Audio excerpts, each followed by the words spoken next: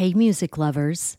The Canamom Show podcast, in collaboration with Lambkin Guitars, is giving away a custom-built, one-of-a-kind electric guitar built by Josh Lambkin. The solid one-piece hemp wood body includes a built-in glass bowl piece. Yeah, you heard me right. You can take a hit and then play a lick. Now's your chance to help the Canamom Show crush cannabis stigma with your entry. Register for the hemp guitar giveaway online at lambkinguitars.com. That's LAMKIN guitars.com. The drawing will be part of a 420 celebration at the Goods Dispensary in Somerville, Massachusetts, where the guitar is on display for the month of April. But don't worry, you don't have to live in Mass or be present to win. Visit lambkinguitars.com to scope out the hemp guitar giveaway details and entry form. You'll even find a video of what could be your guitar in action. LAMKIN guitars.com. Those people at Congress have done it again. They've reintroduced the States Act into the 116th Congress, just like they did to the 115th Congress. Just like last time, this one has many versions of the sponsors. Hi, I'm Tom Howard, a cannabis attorney, here to provide you the cannabis legalization news every week. So subscribe now to get notice of when we go live with the cannabis legalization news every week around 2 p.m. on a Wednesday. Because that's when the news comes in. What does the States Act have to do with ArtStation? Everything. It stands for the Strengthening the 10th Amendment by Entrusting the States Act.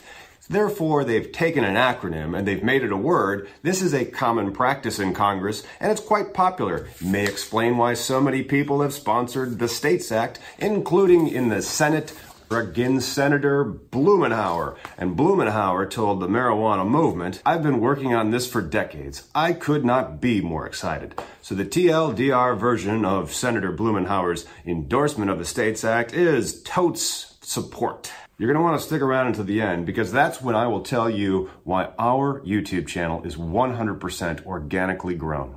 What does the States Act do? Well, besides strengthening the 10th Amendment by entrusting the states, what are they entrusting the states to do? Essentially, they are entrusting the states to legalize marijuana by amending the Controlled Substances Act. The States Act is actually full legalization because it calls for amending the Controlled Substances Act. The Controlled Substances Act, once the States Act is passed, will not be how it currently is, but it will create something very, very strange in the legal rubric. Think if there was a crime that is federally illegal in some states, but if you have the exact same thing in another state, it's fine.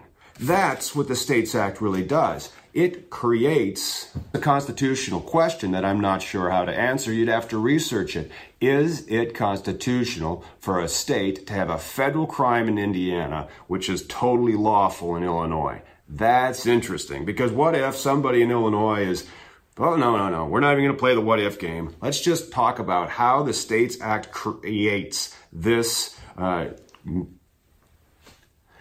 what is it? Is it even like a springing federal crime? So like if you're in Indiana, you're under one federal crime, but then as soon as you move across the state line to Illinois, now you're like in a free state. Yeah, we all know how well that ended up last time. The States Act, through its Section 710, will specifically amend the Controlled Substances Act to remove the term of art, marijuana. And of course, marijuana is just a cannabis plant, but it has more than 0.3% THC. The States Act also amends the Controlled Substances Act and incorporates the definition of industrial hemp under the pilot program that the federal government launched in 2014. Shall not apply to any person acting in compliance with state law related to the manufacture, production, possession, distribution, dispensing, administration, or delivery of marijuana with an H. And the reason why it's marijuana with an H is because that's a legal term of art. Same with industrial hemp. Why does marijuana have an H? Because in 1937, the Cannabis Tax Stamp Act never would have passed. They needed to call it marijuana, and they needed that H.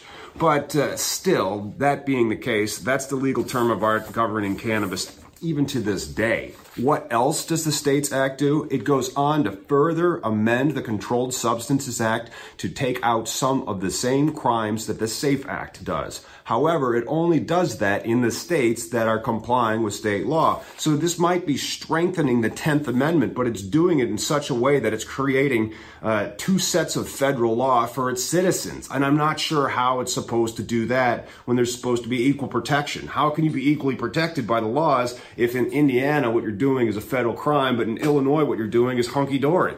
Doesn't make any sense. Just asking that question about the States Act.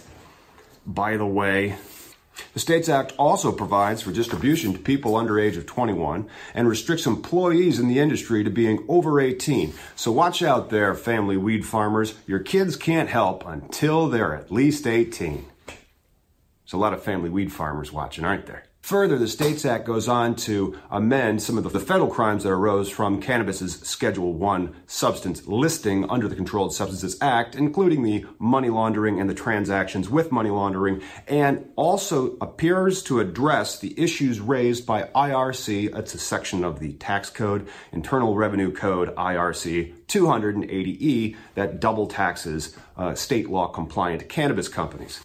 So there you go. It's a pretty short bill. Even in this large font, it's only about 2 pages. Quite straightforward.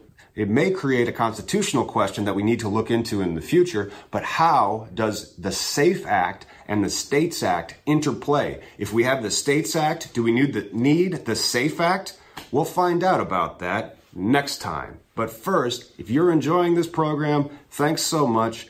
Give us a comment. Ask us what you want to know about the cannabis laws. Or subscribe now to get notification every time that we publish another cannabis legalization news. And why do we say that our YouTube channel is 100% organically grown? Because it's about cannabis, so we can't buy ads. The only way that our station grows is when you subscribe and share our information with other people.